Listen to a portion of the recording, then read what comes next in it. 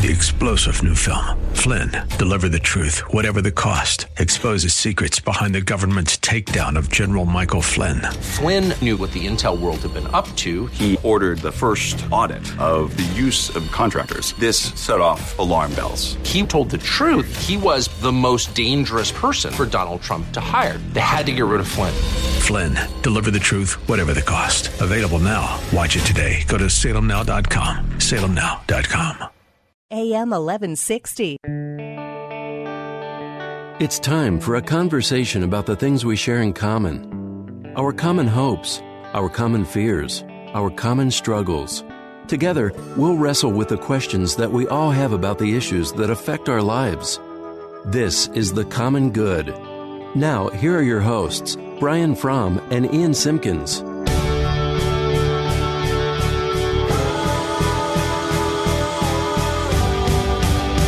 Welcome to The Common Good. My name is Brian Fromm, usually joined by my co-host Ian Simpkins, but Ian is still out today. So I am joined by our first ever fill-in co-host, Kelly Brady, senior pastor at Glen Ellen Bible Church, is joining us today. How are you, Kel? I am here. I'm ready to go. This is fun. This is fun. It's great to have Kelly here. For those of you who may have heard Kelly last week, Kelly is the senior pastor of Glen Ellen Bible Church, where I was on staff at one point, and so we're excited that he's here. Again, this is The Common Good. You can follow us on Facebook at facebook.com/The Common Good Radio Show. That's The Common Good Radio Show. We like to go there, have interaction. We post some fun stuff. And also you can find us online at 1160hope.com. And also, we would love to hear from you via telephone. If you've got anything you want to respond to through our time here, you can give us a call at 312-660-2594. We love phone calls. So that's 312-660-2594. In fact, I believe we already have our first phone call of the day. Let's see who's calling us today. Hi there. Hey, long-time listener, first-time caller. Great job to both of you. Really love your stuff. Thanks, Dad. No, I'm just kidding. For those of you who can't tell, this is our normal sidekick, our normal co-host, Ian Simpkins. Ian, how are you, my man? How are you, bud? I am exhausted, but not nearly as exhausted as my wife is. So we have not shared with people why you are not sitting next to me yesterday or today. Why Kelly's here? Why don't you share? Right. Why am I here? Why is Kelly here? That's a pretty existential question, Kelly. We can talk about that later. Why are you here? I do want to say before I reveal that, though, Brian, I thought you did a great job yesterday. Thanks, my man. Flying solo. I disagree with everything you said, though, just for the record. Disagree 100%. No, I'm kidding. You didn't have a microphone to tell me that, so it's good. It's good. That's yes. True. That's a good point. Well, my wife and I yesterday welcomed our second child into the world. He came 5 weeks early, just like his older brother. Wow. And, so that was a big surprise, but my wife did an absolute incredible job, and he came to the world full of vigor and joy. And because he was a little early, he's in the NICU now. So we're kind of waiting that out. But great, baby's healthy, mama's healthy, and we are absolutely thrilled that he's here. Awesome. And the name? So his name is Redmond. Nice. Redmond Eldon, named after my wife's great-grandpa and my great-grandpa. And so we really love kind of honoring our family and the people that kind of came before us and led to where we are now. And there's, really significant meaning. And so we are accepting nicknames. His name is Redmond, R-E-D-M-O-N-D. So anyone has nickname suggestions, we are all ears. People have suggested like Big Red, or Mondi, or Remy. So maybe we'll make a competition out of it. There you go. They can do that at the Common Good Radio Show on Facebook.com. So the Common Good. Hey, man. Nice plug. Hey, bud. Congratulations. We're real happy for you. You went to extreme levels to get off the show for a couple days, but impressively done. Thanks so much, man. Kelly, Kelly, I'm really grateful for you being there filling it, man. That really means a lot. I appreciate it a lot. It's a privilege. Yeah. Thanks, bud. We'll see you soon. All right, guys. Cheers. See you, bud. Well, that's good stuff. A lot of you were asking us where was Ian, and we wanted to let him share. So, do you remember those tired days? Oh, I do. Him and I were talking the other day, and I said, you know what? I can remember after our first child, We brought her home, and I couldn't believe they let us bring Madeline home even. And then we were just sitting up at 2 a.m. as she screamed, just staring at each other, going, what have we done? Our first was a screamer, too, for about 8 months. Yep. So was my first. It's amazing we had any more birth children. Birth control's what it is. It's really true. It's really true. So we're happy for Ian, and we're also happy we don't have newborns. So coming up when Ian comes back, I'm sure he's going to be a little sleep deprived, so we won't know what comes out. So, again, sitting in for Ian today on The Common Good is Kelly Brady, and we're grateful for Kelly. And Kelly, your bio says that your passion is to see people go from missing spiritual lamps to making them, and you've written a couple books, married, and have 3 adult kids. So, good friend of mine. I'm glad that you're here. We're gonna have some fun over the next 2 hours. Yeah, I can't wait to get into it a little bit. Yep. Speaking of that, I was reading an article the other day from Lifeway. And the article, the story's headline was interesting to me. It's just as behaving Christianly in our politics. So why don't we just jump right in? Here's the line that stuck out to me because we know this as pastors and just as Christians. Few things cause people to become more heated and opinionated than the subject of politics. You've been a pastor for a while. So as a pastor and just as a Christian and someone who's helping people form their theology, how do you speak about politics to the people of your church, or just, how do you do it yourself? I really use Facebook a lot as a platform to air my political opinions. There's a joke in the article that you brought up. It's, congratulations, you've convinced me to change my vote. Thank you for helping me, said no one ever on a Facebook platform or Twitter or whatnot. There's so much arguing out there. There's just a lot of white noise when it comes to politics. So, I wonder if my congregation would even know how I vote, which is interesting. The article alludes to the author of the article references Tim Keller, who's a mentor of the author. And Tim actually says, keep them guessing. Keep them guessing. And I think Tim's point is, Tim Keller's somebody that I respect as a pastor and a teacher. Tim's point seems to be focus on Scripture, focus on the teachings of the New Testament. Don't focus on political platforms or positions. So I generally follow that rule. I like to say I stay upstream of politics. So it is true that there is a lot of theological subjects. There are a lot of theological subjects that are politicized. Yeah. And I can't control that. And we should live out our theology in the world. But I try to stay upstream. I focus on what Scripture teaches rather than how we're to put it into action, what particular position we're to take. And Scott Sauls, like you said, I think he's somebody that studied under Tim Keller. He said, he has a quote that rings in my head all the time. Saul said, as a follower of Jesus who's kingdom-minded, your politics, your theology should anger both the right and the left. And that if it's not, then you're probably doing something wrong. And I think as pastors, that's helpful for me. Yeah.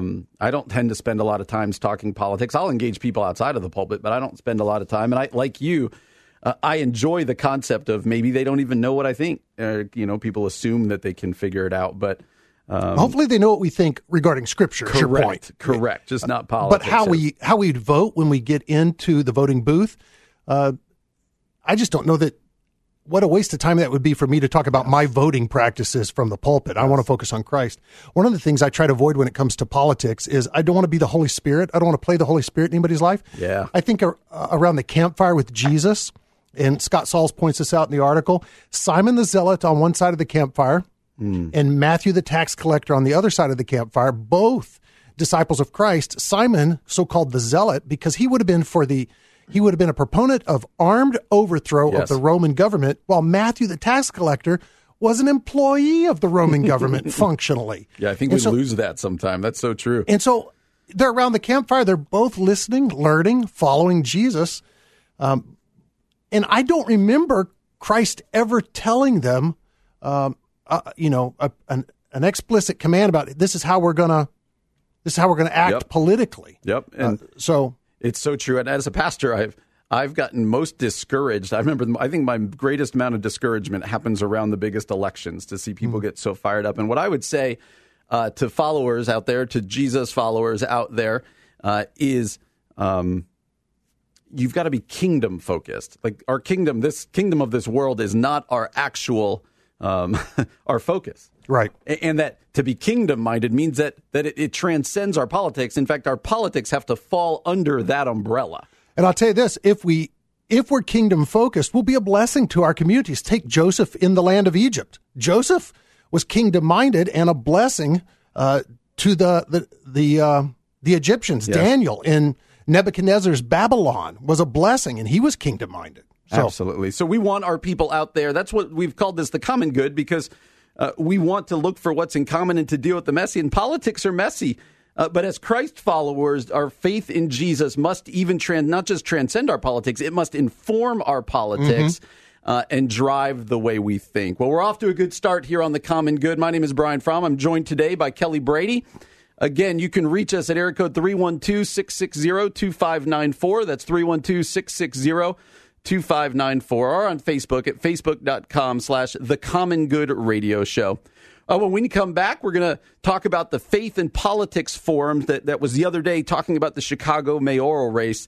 So when we're coming up, we're going to have that conversation with Professor Noah Tolley from Wheaton College. That's on The Common Good on AM 1160, Hope for Your Life. This is The Common Good with Brian Fromm and Ian Simpkins on AM 1160, Hope for Your Life. AM 1160.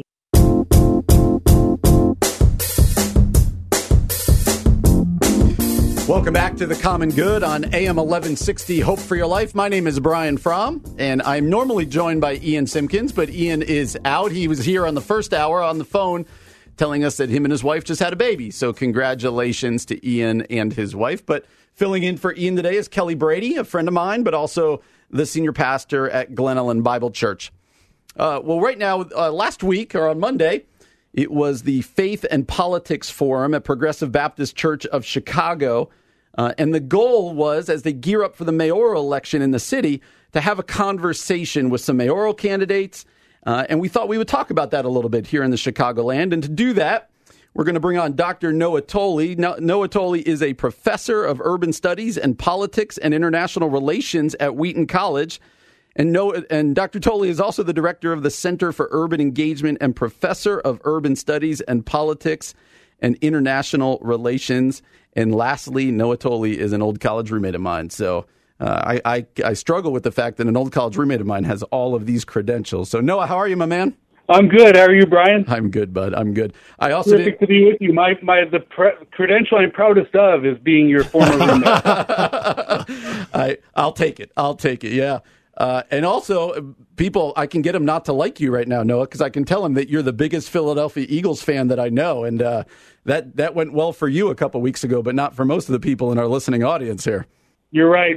Flying my Eagles flag at the house didn't go over well with the neighbors that week. They're willing to put up with it until that. So, no, it's fun to have you on, my man. So you took some people down to this forum. So we're just interested, what was it about? Who hosted it? Who sponsored it? And what was the purpose of this Faith and Politics Forum? Well, it was hosted, as you mentioned, at Progressive Baptist Church, which is a great place to pull off a special event like this.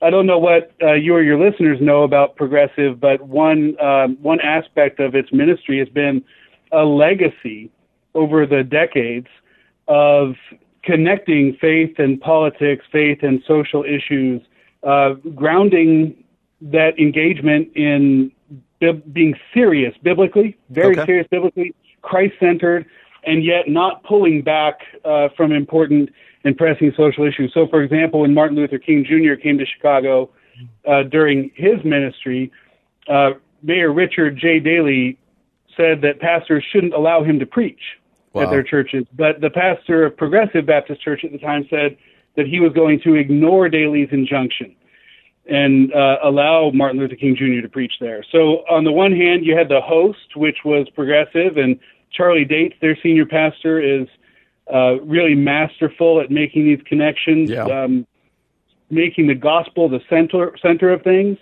but not allowing that to keep us from engaging politics, but letting that drive our engagement. And on the other hand, you had the AND campaign, which is a relatively new organization that started at the national level that is trying to bring together conversations on faith and politics, and I think really succeeding well. Awesome. Professor Tolley, Kelly Brady here. How are Hi, you? Kelly. Hey, my son's a senior on campus there. He's not in the political science world, but he's got a good friend named Noah who is in the department there and loves being a part of your classes, Noah Frazier. So speaks highly of you and heard good things about you. I just, on the first segment, I serve as senior pastor at Glen Ellyn Bible Church. I just, on the first segment, said something. I would love your feedback on it. Coach me a little bit here. I said that I tend to stay upstream of politics when I'm in the pulpit. I try to focus on theology. And what I'm hearing you say is Progressive Baptist has taken a different trajectory and a different kind of tact. Maybe I'm wrong there. Could you coach me a little bit? I'd love to be a positive influence in the community. Maybe I just don't know how to integrate politics in theology into the community life of the church. Is that something you're advocating? How would I go about that? Yeah, I think I am advocating it, and I think that Progressive and Charlie did a great job of advocating it the other night. I think the event actually did a fantastic job of showing us how it can be done, and I also think that Justin Giboney, who is the president of the AND campaign, did a fantastic job explaining why we ought to. And so I'll start there, and then I'll tell you a little bit about how the event went, because I think that it was a good example. Justin pointed out that we would be bad stewards if we were called to love our neighbors, but we abdicated politics. We would not be engaging one of the primary ways in which we shape the communities in which our neighbors live. But on the other hand, we would be idolatrous if we were to elevate politics so highly that we make it an ultimate thing. And the goal of the AND campaign is to make sure that we're good stewards. We don't abdicate politics, but on the other hand, to make sure that we're not idolatrous. And I think that's a worthy goal. I think more of us need to explore the space between those things. That's good. That's helpful. One of the ways that worked out in the event, one of the ways it was different from other mayoral forums is it began with worship. Wow. But the worship wasn't the sort that was sort of civil religionist. It wasn't the sort that was elevating politics. It was the sort that was relativizing politics. In fact, one of the songs that the worship team and everyone in the audience sang was, "There's nobody like him." And I think we need a reminder of that when we have mayoral candidates who are about to step on the stage. Mayor is a very powerful office in Chicago, as we know. We need a reminder there's nobody like him. We may need a reminder there's nobody like him when we have a presidential election. And then after the moderated conversation, Charlie got up and proclaimed the gospel. He cited John 3:16, quoted a couple verses there for added context, urged the audience to be Christ-centered in all the things that they do, and even turned around and addressed the mayoral candidates themselves and said, "This gospel is for you." Wow. That's powerful. I'm at the AND campaign website, and the front page is Biblical Values and Social Justice. It looks like good stuff. Yeah. No, with we got another minute or two left. You do a lot of work in Chicago with the Wheaton students, and you're doing really good stuff. We often hear bad things about Chicago, right? Like things are just terrible and this and that. What are you hopeful about as you engage in the city? What gets you fired up, and where does your hope lie for the city of Chicago? I think one of the things I've privileged to see, and often through our students who are working with organizations for their internships during the semester, sometimes through our community engagement council members, advisory board members of ours, is the good work being done on a day in, day out basis by organizations that are working in what one urbanist called Chicago's deeply shadowed backstage. Janet Abu-Lughod was an urban studies scholar, sociologist by training, who said that Chicago has an elegant facade and a deeply shadowed backstage. And that's true, and we could spend a whole show of yours exploring that. Yeah. And teasing out the dimensions of that metaphor, which are many. but I get to see a lot of organizations that are putting in fantastic work in that deeply shadowed backstage, and the assets in those communities are greater than most people know. Yeah. And the agency that people have in those communities and the empowerment that they have when someone comes alongside, I could learn a lot from watching what those communities do with the assets they have.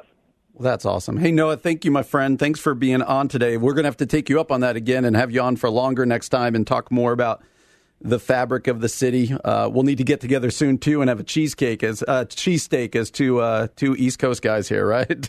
Hey, that all sounds good to me. Cheesesteak and coming back on the show. I'm down for both. There you go. Thanks, Noah Tolley. That is Dr. Noah Tolley from Wheaton College, helping us talk about the city of Chicago and the Faith and Politics Forum. Well, again, this is The Common Good on AM 1160, Hope for Your Life. If you want to interact with us, you can do so at 312-660-2594 or on Facebook at The Common Good Radio Show. When we come back, coming up next, we are going to talk to Kent Vincent. He is a church consultant. We're going to discuss what does a healthy church look like? What does a church look like that is reaching their community? That's what's coming up on The Common Good on AM 1160. This is The Common Good with Brian Fromm and Ian Simpkins on AM 1160, Hope for Your Life. AM 1160.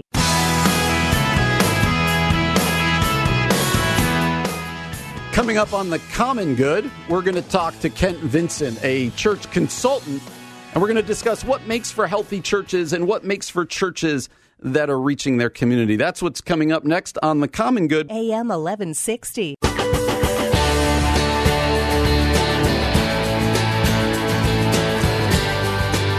Welcome back to The Common Good on AM 1160. My name is Brian Fromm, and I'm usually joined by Ian Simpkins, but Ian is out because Ian and his wife just gave birth to a healthy baby boy. So congratulations to the Simpkins family. Sitting in for Ian today is Kelly Brady. Kelly is the senior pastor at Glen Ellen Bible Church in Glen Ellen, Illinois. I am the lead pastor at Four Corners Community Church in Darien, Illinois. And we are excited, Kel. I'm glad you're here today with me, man. I feel like a substitute teacher. Am I getting any respect? We are making faces behind you and you're not looking and stuff like that. So one of the things we like to do here on The Common Good, like we've said, Ian and I and Kelly are all pastors. And so we are passionate about the local church because we long to see people come to know Jesus. At our church, we say we want to see people find and follow Jesus. And someone who's been very helpful in my life is a church consultant through Auxano by the name of Kent Vincent. 4 years ago, Kent transitioned from working in the local church to working on the local church, and he now travels North America working with church teams. Kent is based out of Nashville, Tennessee. So I've asked Kent to join us, and he has been gracious enough to do so. Kent, how are you, my friend? I'm doing great. Thanks for having me on today. Yeah, it's my pleasure, man. My pleasure. I'm guessing the weather in Nashville is just a little bit better than in Chicago right now. I'm going to bet it's not. I just flew in from Orlando this morning, and it is messy and rainy and cold, and it was so beautiful in Florida. So, nope.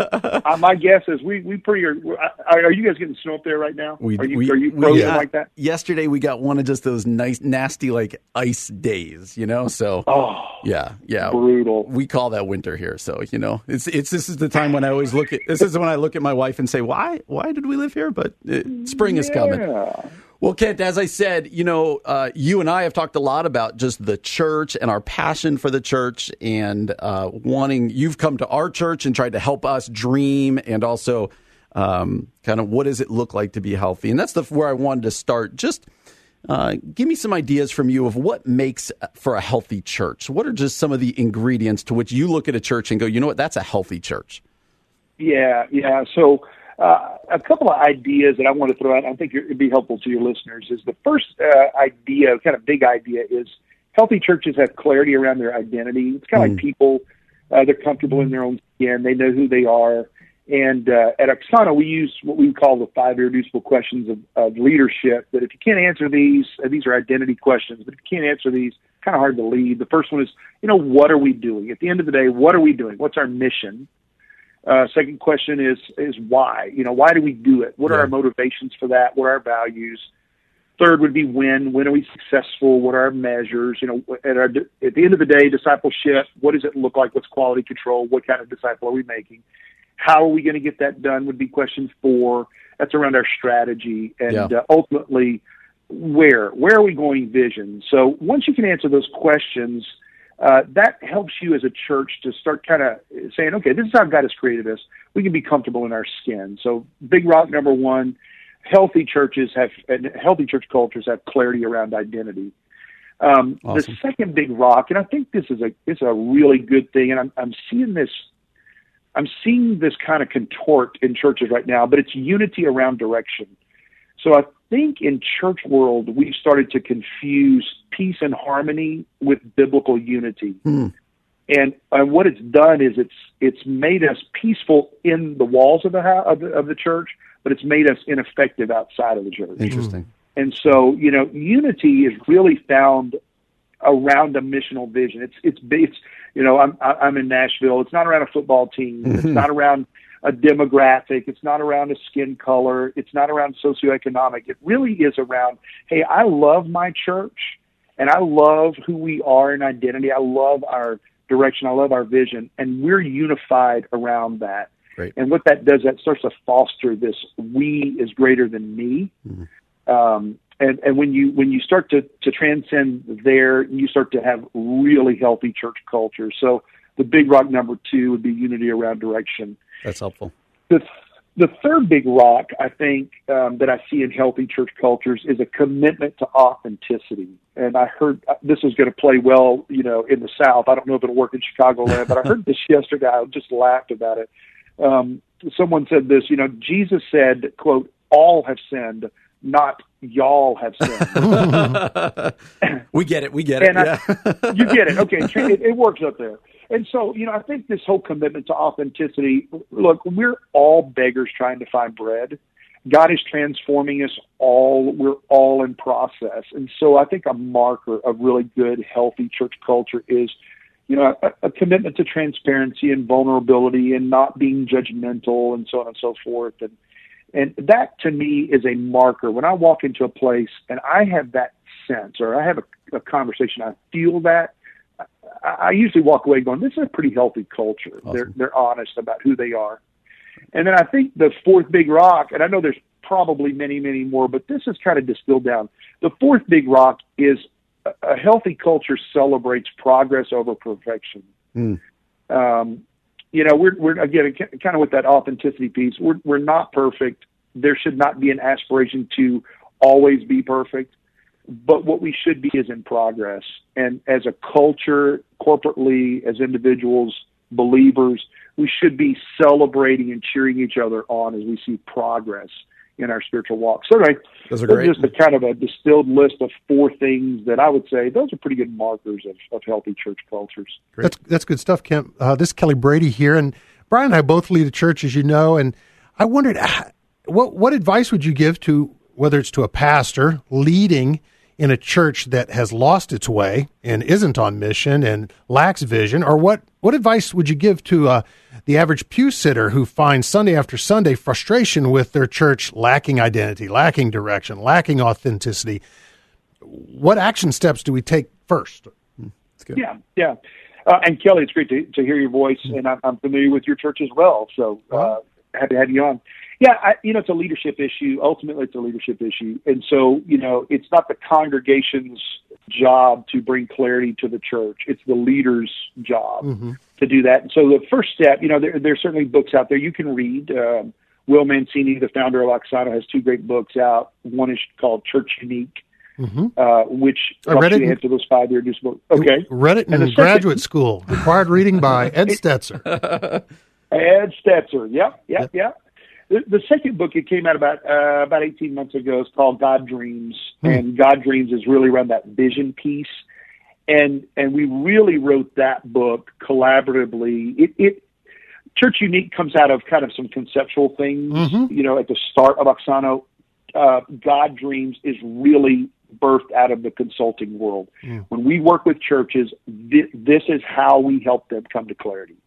And so, for a leader who has not pick that book up or work through that book, it is a how-to book on how to at least get the conversation started, along with some tools in there to steer the conversation. It's designed to help if you put together a collaborative team of elders or deacons or whatever your polity is. Sure. Put together some good thinkers, work through that book as a workbook, and I think at least you'll start having the conversations that you need to have around clarity and identity. Awesome. Kent, we've got like a minute left. I just wanted to end with this question, kind of tee you up a little bit here. Are you hopeful, as you travel the country, are you encouraged and hopeful? The Church of America gets a lot of bad rap. Are you hopeful for what you're seeing out there? I really, really am. We're seeing, of course, a lot of church plants, and we're seeing a lot of momentum there and reaching people. But even in the revitalization effort that I'm seeing kind of going on nationally, churches that were dead and dying have either found ways with leaders to find revival, or they're connecting with life-giving churches. But the big picture to answer your question is, it's certainly not. I'm not in despair. I'm looking at it going, there's work to be done for sure. But God is doing a really good work kind of across the country right now, and we should, as believers, be really encouraged in that. Awesome. Hey, Kent, I'm really thankful for you, the role you've played in my own life. I got to go visit you while I was on sabbatical this summer and got to enjoy Nashville a little bit. But also, I'm grateful for your passion for the church and that our listeners could hear that. So, hey, bud, thanks a lot for joining us today. My privilege. Thanks for having me on, guys. Take care. We'll talk to you soon. That was Kent Vincent. Again, he is on staff as at Auxano, a lead navigator for their church consulting, and just kind of giving us a good picture for what's going on in the church out there today. Well, coming up next, we're going to answer the question or ask the question, is the church and we as Christians called to social justice or to spreading the gospel? Is it an either or question? That's what's coming up next on The Common Good on AM 1160, Hope for Your Life. This is The Common Good with Brian Fromm and Ian Simpkins on AM 1160, Hope for Your Life. AM 1160.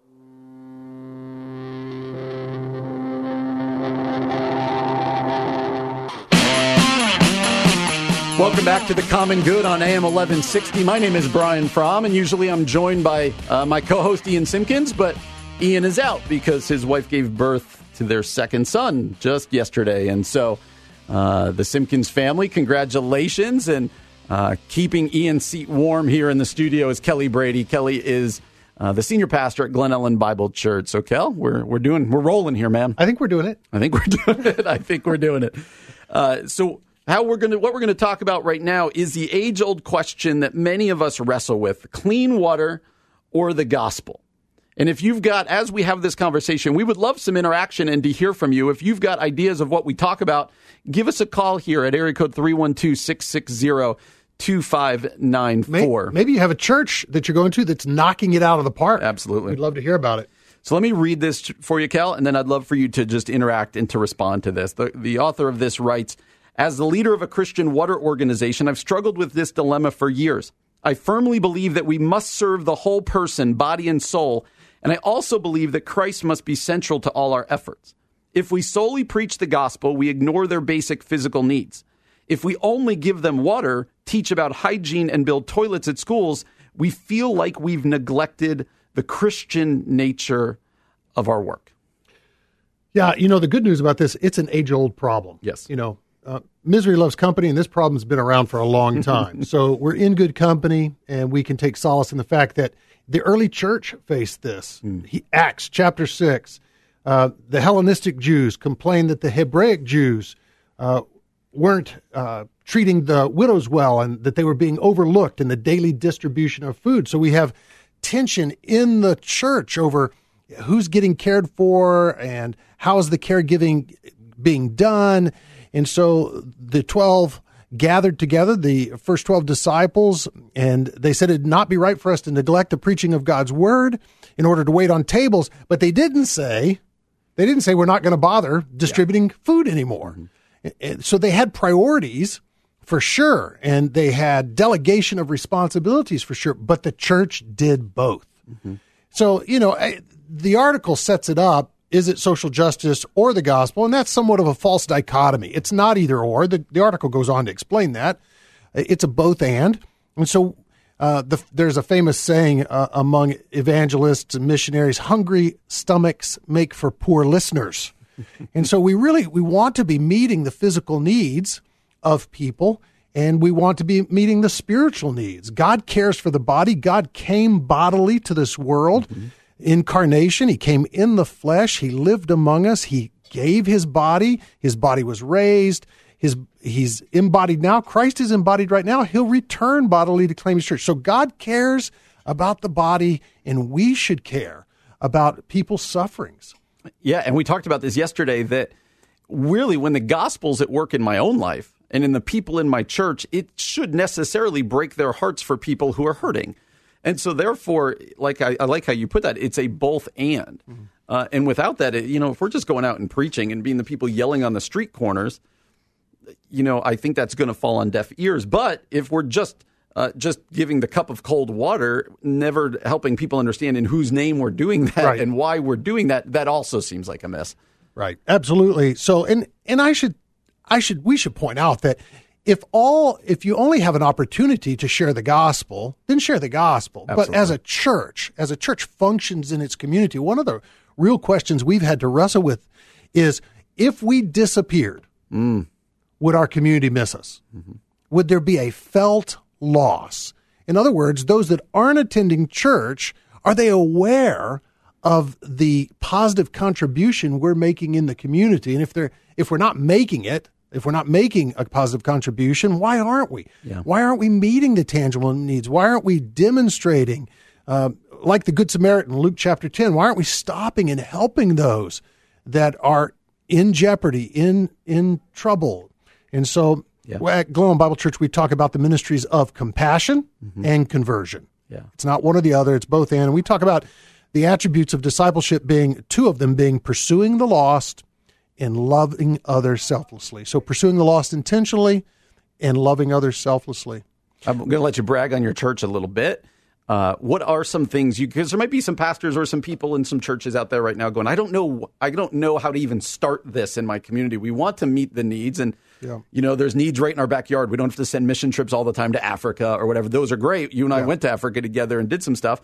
But what are you guys doing at your church, and what kind of result have you seen? What kind of fruit have you seen from that in your community? Thank you. Yeah, as a pastor, I'm eager to brag about my church, but let me start by bragging about another church. Okay. All right. So we were actually mentored by Willow Creek of Wheaton. Willow Creek has a campus in Wheaton, and we heard they had such an impressive caregiving center. They had a compassion ministry that they ran monthly. We asked them, would you show us how you do it? And would you teach us how to do it? And they said, absolutely. They mentored us in it.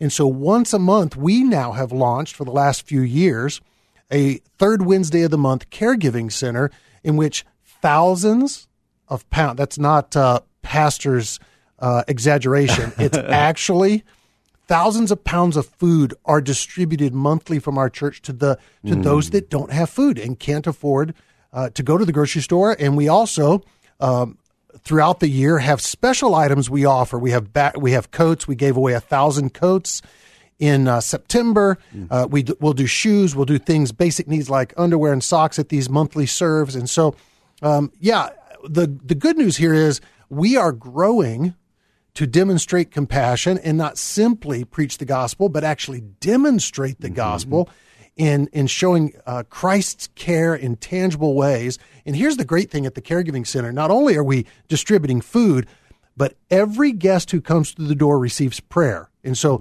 we walk our guests to their cars, help them with their groceries into the car, and then there's this moment of pause. It's a beautiful moment that takes place out in our parking lot where we say, hey, we want to pray for you. How can we pray for you? And there's an exchange of the gospel right there as we go to the Father in the name of Christ. And so it is something we feel good about. We're growing. We feel cared for by another congregation in town who's taught us how to do this. So. And I know we watched you guys do it at our church at Four Corners, and we've started giving a free meal once a month to people. And also at Christmas time, we do a Christmas market where our people in our church buy all these gifts, and we sell them for next to nothing. We make people still buy them, but for like $1, $2, and people from the community are just so blessed. And we are super thankful. This article, go ahead. Yeah. We were so passionate about integrating the gospel with social justice. We had partnerships. Get this, we had partnerships that wouldn't let us share the gospel, so we dropped those and started our own so that we could integrate social justice and the gospel. That's awesome. The answer is in the article, clean water or the gospel? Yes.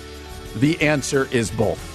So hopefully we are living that out as churches and as individual Christians. Well, coming up next, as pastors, Kelly and I are going to reflect a little bit on Harvest and Willow and what we can learn on the Common Good on AM 1160. Hope for your life.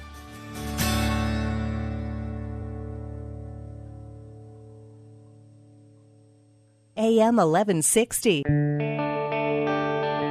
It's time for a conversation about the things we share in common. Our common hopes, our common fears, our common struggles. Together, we'll wrestle with the questions that we all have about the issues that affect our lives. This is The Common Good. Now, here are your hosts, Brian Fromm and Ian Simpkins.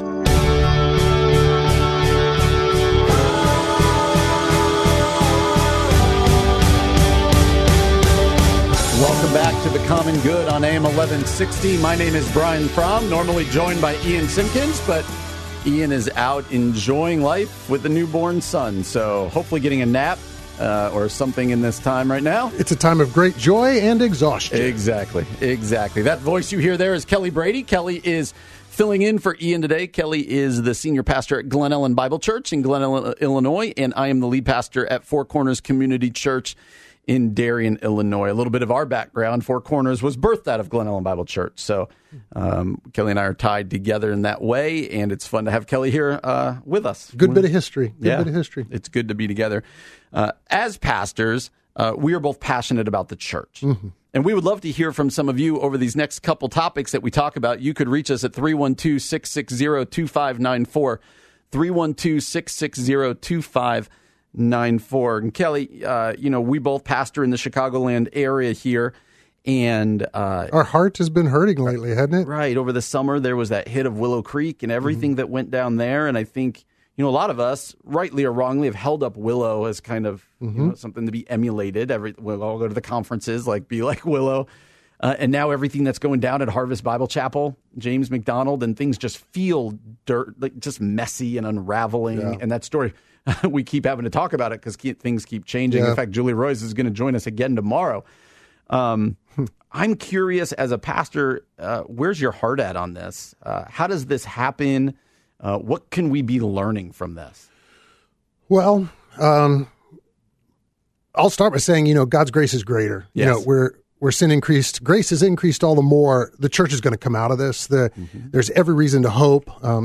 The gates of hell will not prevail against that. That's our Savior's own word. Will not prevail against the church. That's our Savior's own words. And so we have every reason to be confident, every reason to hope.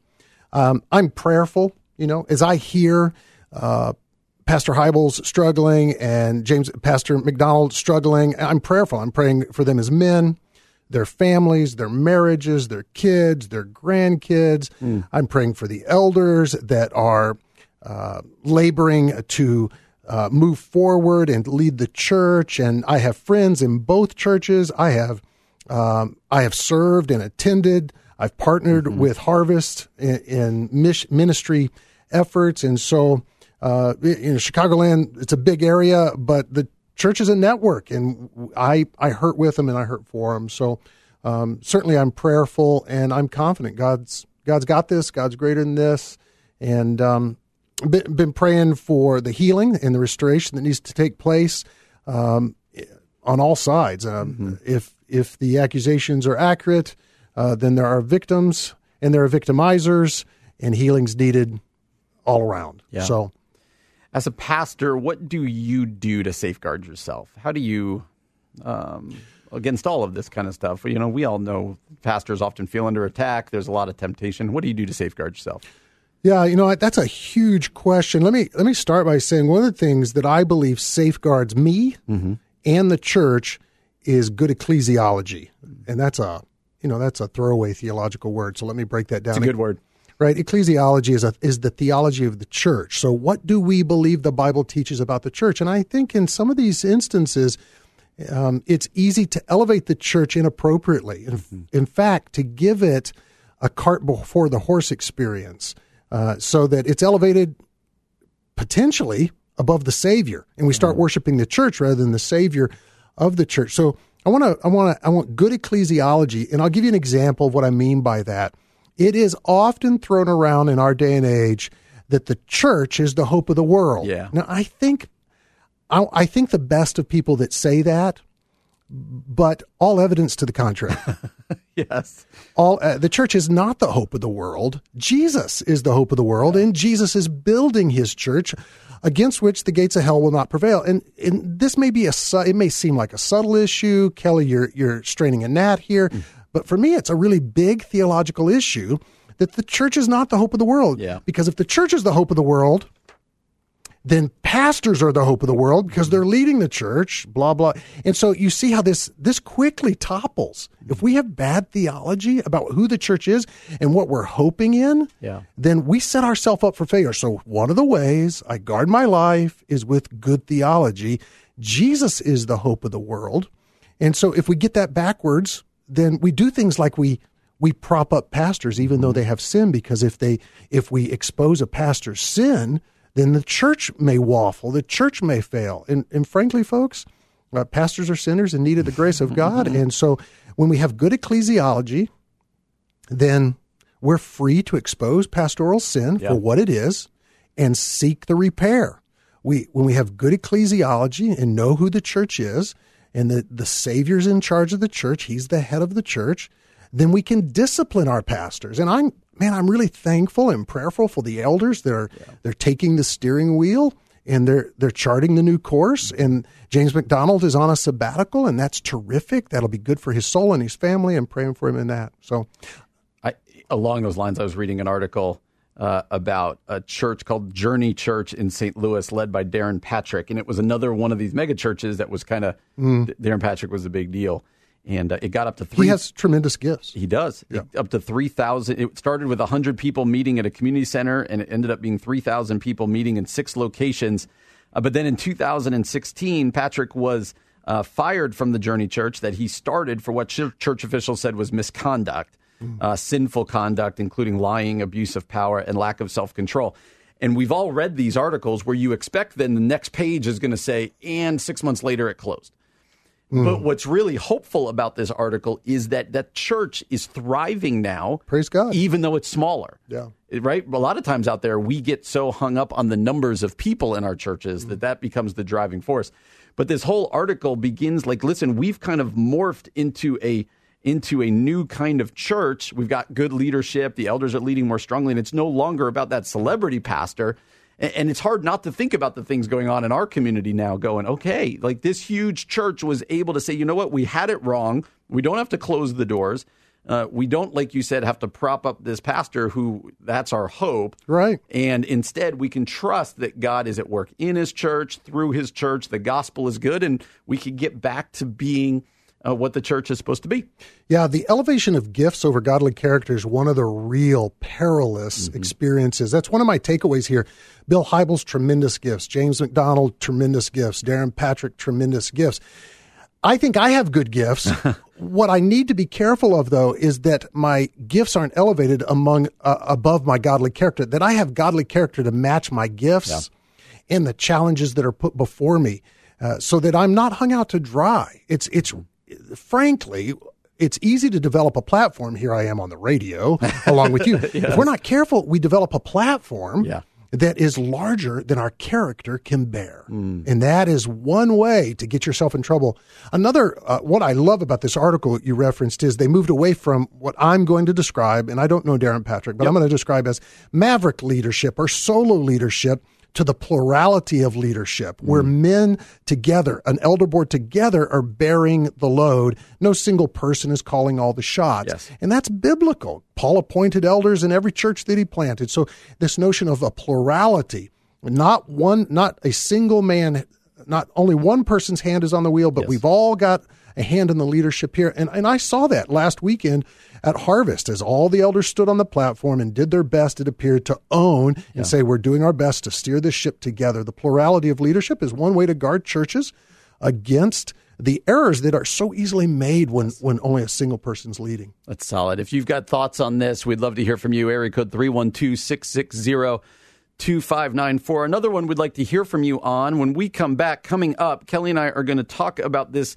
quite frankly, disturbing story out of the New York State Senate chamber, where not only did they pass a wide-ranging abortion bill, if you will, but it got loud standing ovation cheers. And I don't know about you, but it made my heart hurt when I saw it. So we would love what did you guys feel like when you saw that on the news? I'd love to hear from you. 312-660-2594. My name is Brian Fromm, alongside Kelly Brady today. This is The Common Good on AM 1160. Hope for your life.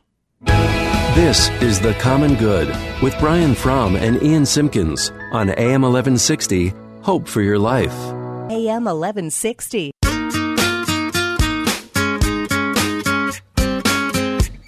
Welcome back to The Common Good on AM 1160. My name is Brian Fromm. I am joined today by Kelly Brady. Kelly is a senior pastor at Glen Ellen Bible Church, sitting in for Ian Simpkins. Ian will be back probably next week, I would assume, because Ian is celebrating the birth of his second child along with his wife. So I see he just posted a picture of Redmond on Twitter. Hopefully it's a picture of his baby listening to us, listening to The Common Good, I would hope.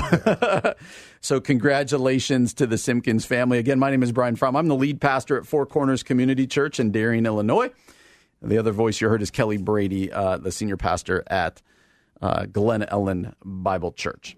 Well, Kel, we like to be pretty lighthearted on this show, and we like to try to tackle the hard questions. But to be honest with you, the topic we're going to tackle now is just terribly painful, I would say. And that is, if you saw the news, it is what came out of the New York State Senate chamber. So let me give you just a little bit of background. It says, what I'm reading from Russell Moore, Russell Moore's blog on this. He said, many were alarmed and dispirited by footage this week of raucous cheering in the New York State Senate chamber, kind of a celebration of what is being termed just a health care bill. But in reality, in this bill, it removes any protections as persons from unborn children at any stage of pregnancy.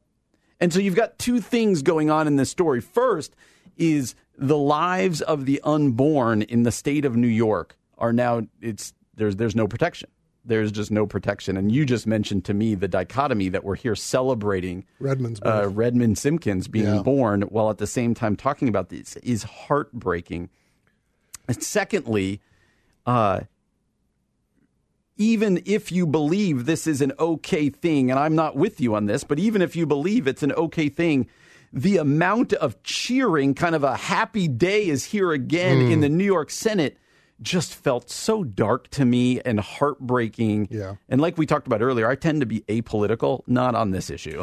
Well, and this is one of those issues that is clearly theological. Yeah. So it gets politicized, understandably so. People have differing opinions on this, but this is first and foremost a theological issue about God's person-making activities, his forming of souls in the womb. Yes. And so this is first and foremost theological, and it certainly has political implications. Let's do the pastoral thing real quick here. Yep. If you've had an abortion, God's grace is greater. Wonderful point. God's grace is greater. So if you're out there and you're listening and you're a woman, you've had an abortion, or you're a man and you've participated or encouraged an abortion, God's grace is greater. Christ died for you to cover that. And I always want to point out the mercy of God is available. 1 John 1:9, if we confess our sins, he's faithful and just to forgive us and cleanse us. And so our church, and I know yours too, Four Corners as well, has a strong partnership with Caring Network Illinois, and they have programs in which they do counseling for those that are post-abortive. And just, I want to point that out. So if you're listening, and I know we have listeners out there, I just know the raw data is there are people sitting in the pews week after week that have had abortions, and they need healing. They need God's care in their lives. That's a wonderful point. And we would encourage, if that's you're in your car right now, and you're thinking, not only God could never love me, but the church could never accept me. There's two churches for sure that will have you. Exactly. This is what, in some ways, the church is made for. It's broken people, loving broken people. Collection of sinners. Exactly. Celebrating God's grace. Celebrating God's grace in the hope that we find in Jesus Christ. So, Kel, that is a great pastoral moment. And if that's you out there, God loves you, grace is available, and find a body of believers who can continue to support you. And maybe you want to call in for pastoral ministry. We would take your call. You don't have to go on air, but we just love to pray with you. Feel free to do that. Absolutely. I should say, here's my shift. the grace of God is not permission to continue in sin, and so that's why we discuss this. Yes. While God's grace covers this, we want to see abortions stop in America, and we want to see this. So it is it's heartrending. In fact, I read some other coverage of it. The coverage of what took place in the New York Congress is still coming out, but apparently someone yelled at the top of their lungs, "God have mercy on the state of New York." And with that I can identify. Yes. You know, abortion is clearly sin, and it's when you make your way into the scriptures, you see that it's defined as murder because God knows us before He knows us in the womb, which implies personhood. Abortion is murder because that there were laws that if you struck a woman and the fetus died, you were culpable for committing murder. And did you know that this New York law would apparently overturn those laws in America? Wow. So that in the state of New York, because you can terminate a pregnancy up and through the third trimester now, that if you struck a woman, you would not, and I'm sure that there's legislation and court issues around this, but I think you'd not be liable or culpable for murder any longer. Unbelievable. And if you're out there in your car, you're in your living room, you're listening on the podcast, and you're like, you know what? I think that it's all about a woman or a man's right to choose, and you can't tell me what to do. I would just come back to you and say, when do you believe a life begins? Yeah. Like, we've got so much data now, and we've got such clear from the new ultrasounds we can do and heart rate monitors and all these other things that what we thought about before just isn't true. About when babies can feel pain, about when heartbeats are starting. So just even if you're not a believer in Jesus, just the humanity, just the biology, the and chemistry, and the humanity of it all is, quite frankly, is baffling to me, because this isn't an issue of choice and rights. It's an issue of just as equally as the rights of the unborn. And it's just heartbreaking, man, because we've got kids, we've had babies, we know people who long to have babies who can't, and who would adopt babies, and it is just. It just tears me up. It's just heartbreaking. I sat across the table from a Methodist minister who disagreed with me on this, and this Methodist minister was pro-choice, believing that a woman should have the right to choose, and she couldn't believe that I had daughters and would actually tell my daughters they don't have the right to choose. And she said, I want my daughters to know that they have the right to choose. And I said, well, do your daughters wear seatbelts in the car? Well, yes. I said, do you tell them they can't smoke in restaurants and on airplanes? Yes. And so my point to her was, we constrain the body all the time. We tell people all the time that they cannot choose whether or not they wear seatbelts. And so it was like new news to her. But we tell people how they can and cannot behave. That's what the law is all about. It's about preserving order in society. It's about restraining evil. And so for some odd reason, we pass legislation about wearing seatbelts in cars, but then we balk at telling people that they cannot take a life. Yes. It's insanity. It doesn't make sense. And as Christians, we are called, like Jesus, to care for the least of these, the most vulnerable, the most susceptible, and I can't think of anything more vulnerable than an unborn child. And so it really comes back to, what do you believe about when a baby becomes a human being? And Kelly did a great job pointing us already to the words of Scripture that said, I formed you in your mother's womb. I knit you together in your mother's womb. You know, I'll admit, I have medical doctors that are in my congregation that disagree on exactly when life begins. In other words, the Bible doesn't tell us exactly when it begins. Is it at fertilization, or is it implantation of the zygote in the womb? So we can't tell from Scripture exactly when it begins, but we know with clarity that it begins in the womb. And so these medical doctors, they actually disagree. These are evangelical, passionate, sincere folks, but they disagree on contraception, because they disagree on when life begins. So they will actually prescribe certain contraceptives because they don't want to do anything to interrupt life, because God is Lord of life. And so when it comes to the womb, I encourage people of faith to be hands off and not interrupt the person-forming work of God in the womb, but to protect and preserve life in the womb. Yes. And so I do think that evangelicals have done themselves a disservice when they try to say exactly when life begins, because we can't say exactly when it begins, but we know that it begins in the womb, and that we should be hands off and we should preserve and protect life there. That is a good word. Again, if you've had an abortion in your life and you're struggling with the shame of that, know that there is grace available. The body of Christ wants to come around you. Join a church where you will be loved and pointed to the grace of Jesus. But may we, as followers of Jesus, also just passionately and with great vigor protect the most vulnerable, these unborn children. May we pray that our nation takes a turn on this. May we pray. Well, that's a little heavy, but we think deeply important in what's going on in our nation right now. If you've got thoughts on that, you can do it at 312-660-2594 or on Facebook at The Common Good Radio Show. That's The Common Good Radio Show. Well, coming up next, we're going to discuss how deeply we all desire to belong, and in fact, the desire to belong being more powerful than even facts are in their life. That's going to be next on The Common Good on AM 1160, Hope for Your Life. This is The Common Good with Brian Fromm and Ian Simpkins on AM 1160, Hope for Your Life. AM 1160.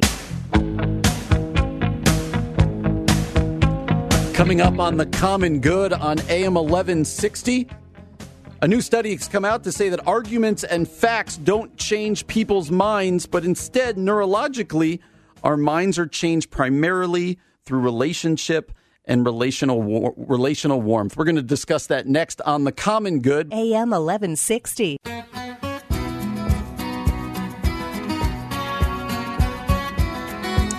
Welcome back to The Common Good on AM 1160, Hope for Your Life. My name is Brian Fromm. I'm the lead pastor at Four Corners Community Church, joined today by Kelly Brady. Kelly is the senior pastor at Glen Ellen Bible Church. Again, Ian Simpkins is normally here, but Ian is out celebrating the birth of his second child. So congratulations to the Simpkins family. We hope they're finally getting a little bit of rest, and praying for them as they get started. So, Kel, this is your first ever long show. How's it going for you so far? I'm exhausted. I can't tell. Except he's just laying down right now. No, I'm just kidding about that.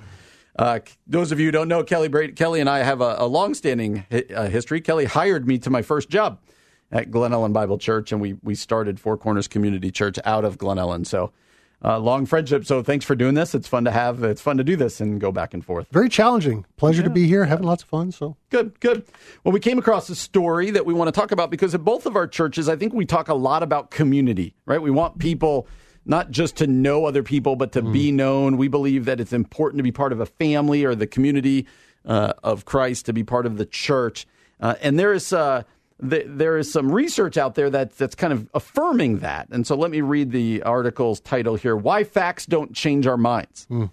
And it goes on to say this: however, truth and accuracy are not the only things that matter to the human mind. Humans also seem to have a deep desire to belong. Humans are herd animals. We want to fit in, to bond with others, and to earn the respect and approval of our peers. So basically the point is this, that we think that we win arguments just by facts, right? Like we debate them and we go. But really it's saying people are won over. People are brought into understanding in community, in relationship. Have you found that? What are your thoughts on this? Yeah, it sounds like junior high. It sounds like, my peer group, and I'm afraid to, my peer group may be, it's what your mother asked you. If everybody was jumping off a bridge, would you? And the answer to the question is supposed to be no, but in junior high and apparently even into adulthood, the truth is yes. We're so affected by our friendships that we might follow people off a bridge. We might follow them into factual error because we so value friendships. Now, that's the downside of it. The upside of it is when we want to share our faith, it'll not surprise you, I'll take the pastoral side of this. Yes. But when we want to share our faith, they don't care what we know until they know what we care. Yeah. And so, screaming theological facts at people, hopefully no one's doing that, but sharing theological facts is necessary, but not sufficient. Yeah. That's what this article is saying. It's if you want someone to join your tribe, and we talk about tribalism culturally all the time, people have their affinity groups. If you want them to come into your group, if you want them to consider you as a friend, you're going to have to demonstrate friendship, not simply spout off facts about why your group is the best group. Yep. I think we also get this as Christians. I think we understand this. Let me tell you a story about evangelism. So I grew up in the church. I went to youth group. I was Mr. Evangelical Church in high school. And we went to a conference called Operation Good News, right? So even already it's got kind of that military feel to it. It sounds painful. I went because it was at the beach. So we went, and it was at the Jersey Shore. The good news is it was held at the beach. So they would teach. Here's what you would do. We were in high school, and the morning was spent almost in a classroom setting. How do you share your faith, right? And then in the afternoon, here's what they did. They gave you a script, and they dropped you at the beach in pairs. We're in high school, remember? So I got dropped at Atlantic City, the boardwalk of Atlantic City. Wow. And you were told to go up to people with this script and just kind of basically say, excuse me, can I talk to you? It's kind of like you're selling knives or whatever. Can I talk to you? How do you know that you're going to heaven? What do you believe that this? And the thought process was that this would engage conversation. And I remember being a high school kid going, this is the most cringeworthy thing I've ever been a part of. And I've said this to our church. That week-long thing centered on evangelism did more to stop me from doing the work of an evangelist when I got home than anything before in my life. And it's for that reason. I think we understand when it comes to things of the faith even, they've got to be done in relationship somehow, friendship, relationship. And that's the best way to be able to even win somebody to the faith. I would agree. But I would also say, I don't want to discourage people from going to Atlantic City and working the boardwalk. I have done. I don't regularly do. I go down to the metro station, the train platform, and I've written out my story of conversion, and I hand it out. It's a little bit, I have done some open air preaching. I went to the DeKalb, Northern Illinois campus, did some open air preaching there, got my lunch handed to me actually by a mathematics professor who backed me into a corner, and I didn't have the facts to get out of it. So my point is, we shouldn't shy away from the facts. The facts are needed. We need to present people with the facts that Christ is dead, buried, raised from the grave, and will return, and that an eternity apart from faith in him is an eternity in hell. So we need the facts. The facts matter. They're necessary, but they're not sufficient. We need to offer people genuine friendship. So the real challenge in the Atlantic City experience is to be friendly. And I think, frankly, it's hard for a high schooler, everybody else out there. It would be a hard setting to offer genuine friendship and compassion and show empathy. You're asking a lot from a 17-year-old male. It's also the first time I ever walked into a casino. Not allowed to do anything in there, but I learned a little bit. There was a lot of learning. I have some old Christian baggage. We'll unpack some more. Yeah. I love this line he says at the end of this story. He says, the word kind originated from the word kin. When you are kind to someone, it means that you're treating them like family. This, I think, is a good method for actually changing someone's mind. Develop a friendship, share a meal, gift a book, be kind first, be right later. Yeah, I had a Jehovah's Witness come to my door recently. And I think Jehovah's Witnesses are in error theologically. They believe that Jesus is a God, not the God, and so I invite them into my house. And do you really? And a couple times. In fact, there was a Jehovah's Witness working the other side of the street, and so I stepped out on my porch and said, "Hey, come on over here. I'm ready to go." Does he know where you live in Wheaton is a street of populated almost all of pastors? Right. Yeah. And so the whole notion of be kind first, be right later. It's a good. That's fair. It's helpful. And so I usually start with, "Hey, share with me who you are, and let's get to know each other. Introduce. Do you have kiddos? Where do you work? That type of thing." You're standing in my foyer here in my living room, so I try to bridge and try to get to show some genuine interest, not just berate them with the theological facts. So I think that's valuable. In 1 Peter chapter 3, we're told, always be prepared to give an answer to everyone who asks, for you to give the reason for the hope that you have in Christ, do this with gentleness and respect. Oh, that's good. That's the be kind. That's good. I know in our church we talk, I'm you know me, I kind of lean towards relationship and shepherding and community, and often tell people, if you're out there and you're a part of a church and you're like, nobody knows me, I like to say that shallow community is the entryway to deep community. We all want to like show up at a church and have everybody be our best friend and be able just start to wade into the water, start to get to know people. And I think your best bet for growing as a follower of Jesus is to be in relationship. That's why lots of churches, right? We do small groups or community groups and give opportunities to connect. Because we did a story the other day that generally church people and not church people are lonely. People are lonely. Yeah. And they want to be in relationship, and that is a great way to then discuss facts and discuss theology. So community, we want you in it, and be kind to others. Take away from this is be kind first, be right later, but also be bold when presented with the opportunity. Well, we got one more segment to go. We like to end funny, so we're going to read some just crazy stuff we found on the internet, land this plane. This is The Common Good on AM 1160. Hope for your life. Come back and join us as we finish this show out. I'm Brian Fromm, along with Kelly Brady. This is The Common Good on AM 1160. This is The Common Good with Brian Fromm and Ian Simpkins on AM 1160. Hope for your life.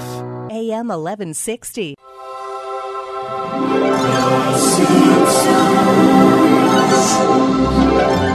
Welcome back to The Common Good on AM 1160. Hope for your life. My name is Brian Fromm alongside Kelly Brady today. Kelly, we're about done here. You sat in for Ian Simpkins today as Ian is home, or maybe still at the hospital with his wife, as they have just welcomed in a child into this world. So we're happy for the Simpkins family. And our producer Josh loves to play fun music, because in our last segment of the day, we always try to land the plane with some just fun things we have found on the internet. So let me start with this one. I'm gonna quiz you here. You ready? Here's the quiz for you. There was a survey done on the average 25 to 34-year-old in America. Is this a millennial then? I don't even know anymore, because apparently millennials are older than that now, but I don't know. The average, what it is it's not us anymore. It's not me. The average 25 to 34-year-old in our country spends how much money a year at a coffee shop? $1,231. No, in fact, you're low. The average spent is $2,008. $2,008. Here's the problem, though. I think I probably spend that much, even just on unsweetened. You know the best Christmas gift I got this year? Well, sorry if you gave me a Christmas gift. One of the best Christmas gifts I got is called the January Cup. What is it? It's I take it into my Starbucks, and they fill it for free every day. Stop. It's called and they do it for the month of January 2019. Oh, okay, not for the whole year. No, just for the month of January. And it's awesome. Free coffee. And so I'm in there every day. So my wife, Carrie well, for some reason we both go to Panera a good amount. We both have cards that aren't linked to each other. And I never get this deal. And like for the third time, she got the deal where for the entire month, you get a free bagel. No questions asked. You just go in and you put your phone number in and you get a free bagel. So today I was working at Panera. And you put her number in. She said, get me the bagel. So it's sitting in my car. And if you know my wife, I think they do this obviously to get you there. Yeah. She'll just get the bagel.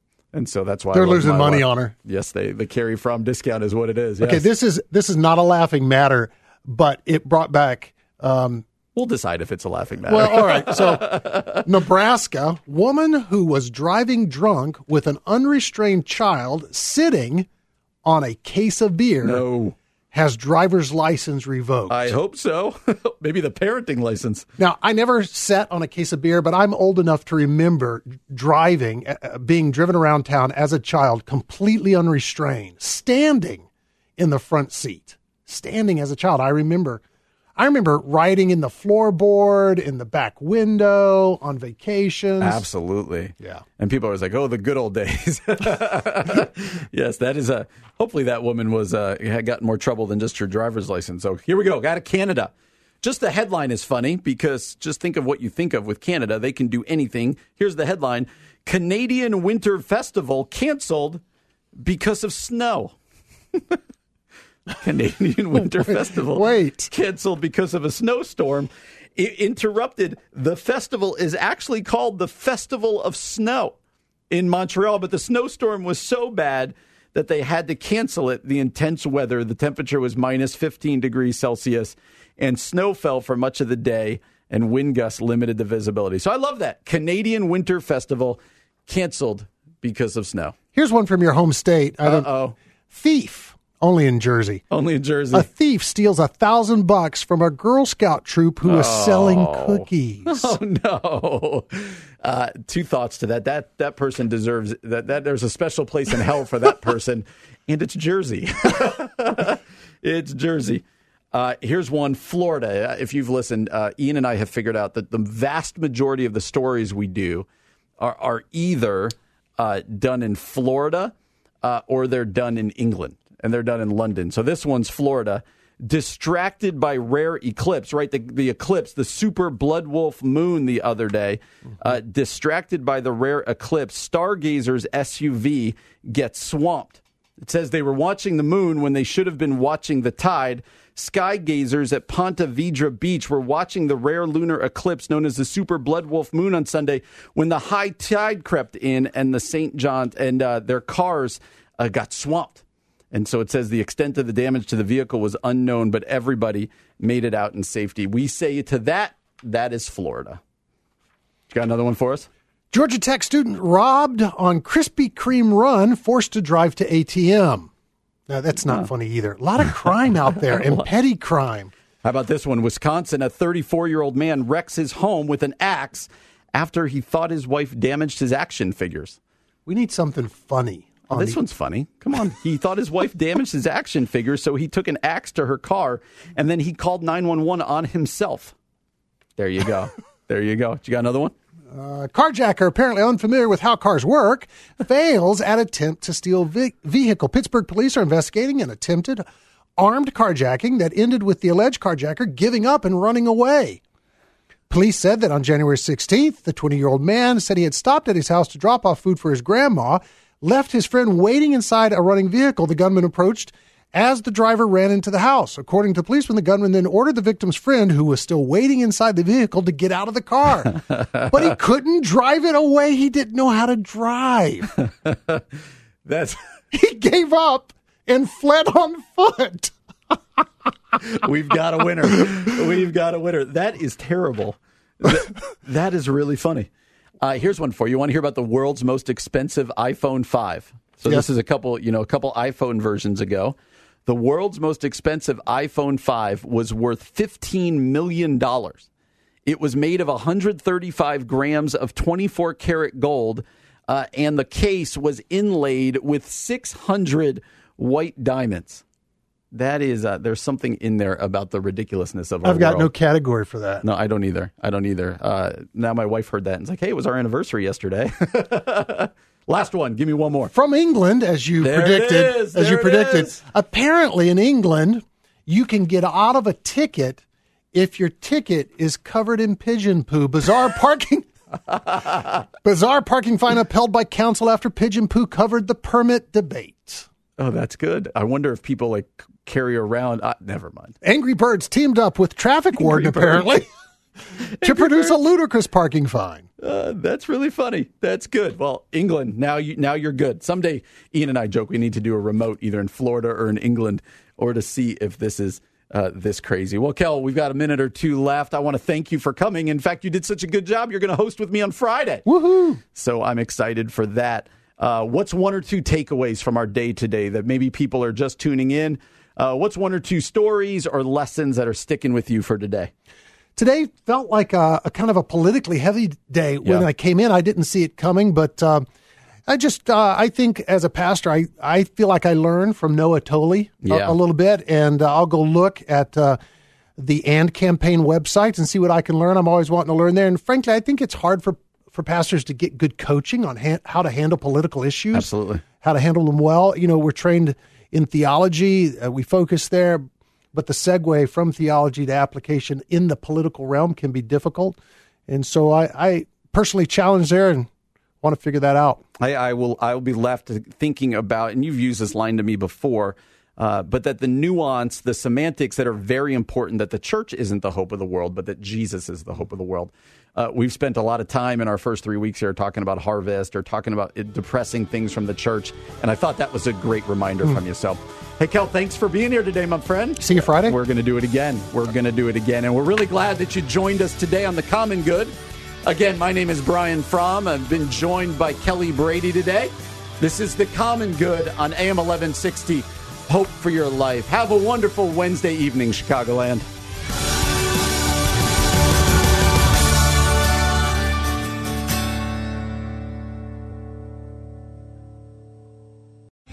Three-star General Michael J. Flynn, head of the Pentagon Intelligence Agency, knew all the government's dirty secrets. He was one of the most respected generals in the military. Flynn knew what the intel world had been up to. He understood its funding. He ordered the first audit of the use of contractors. This set off alarm bells.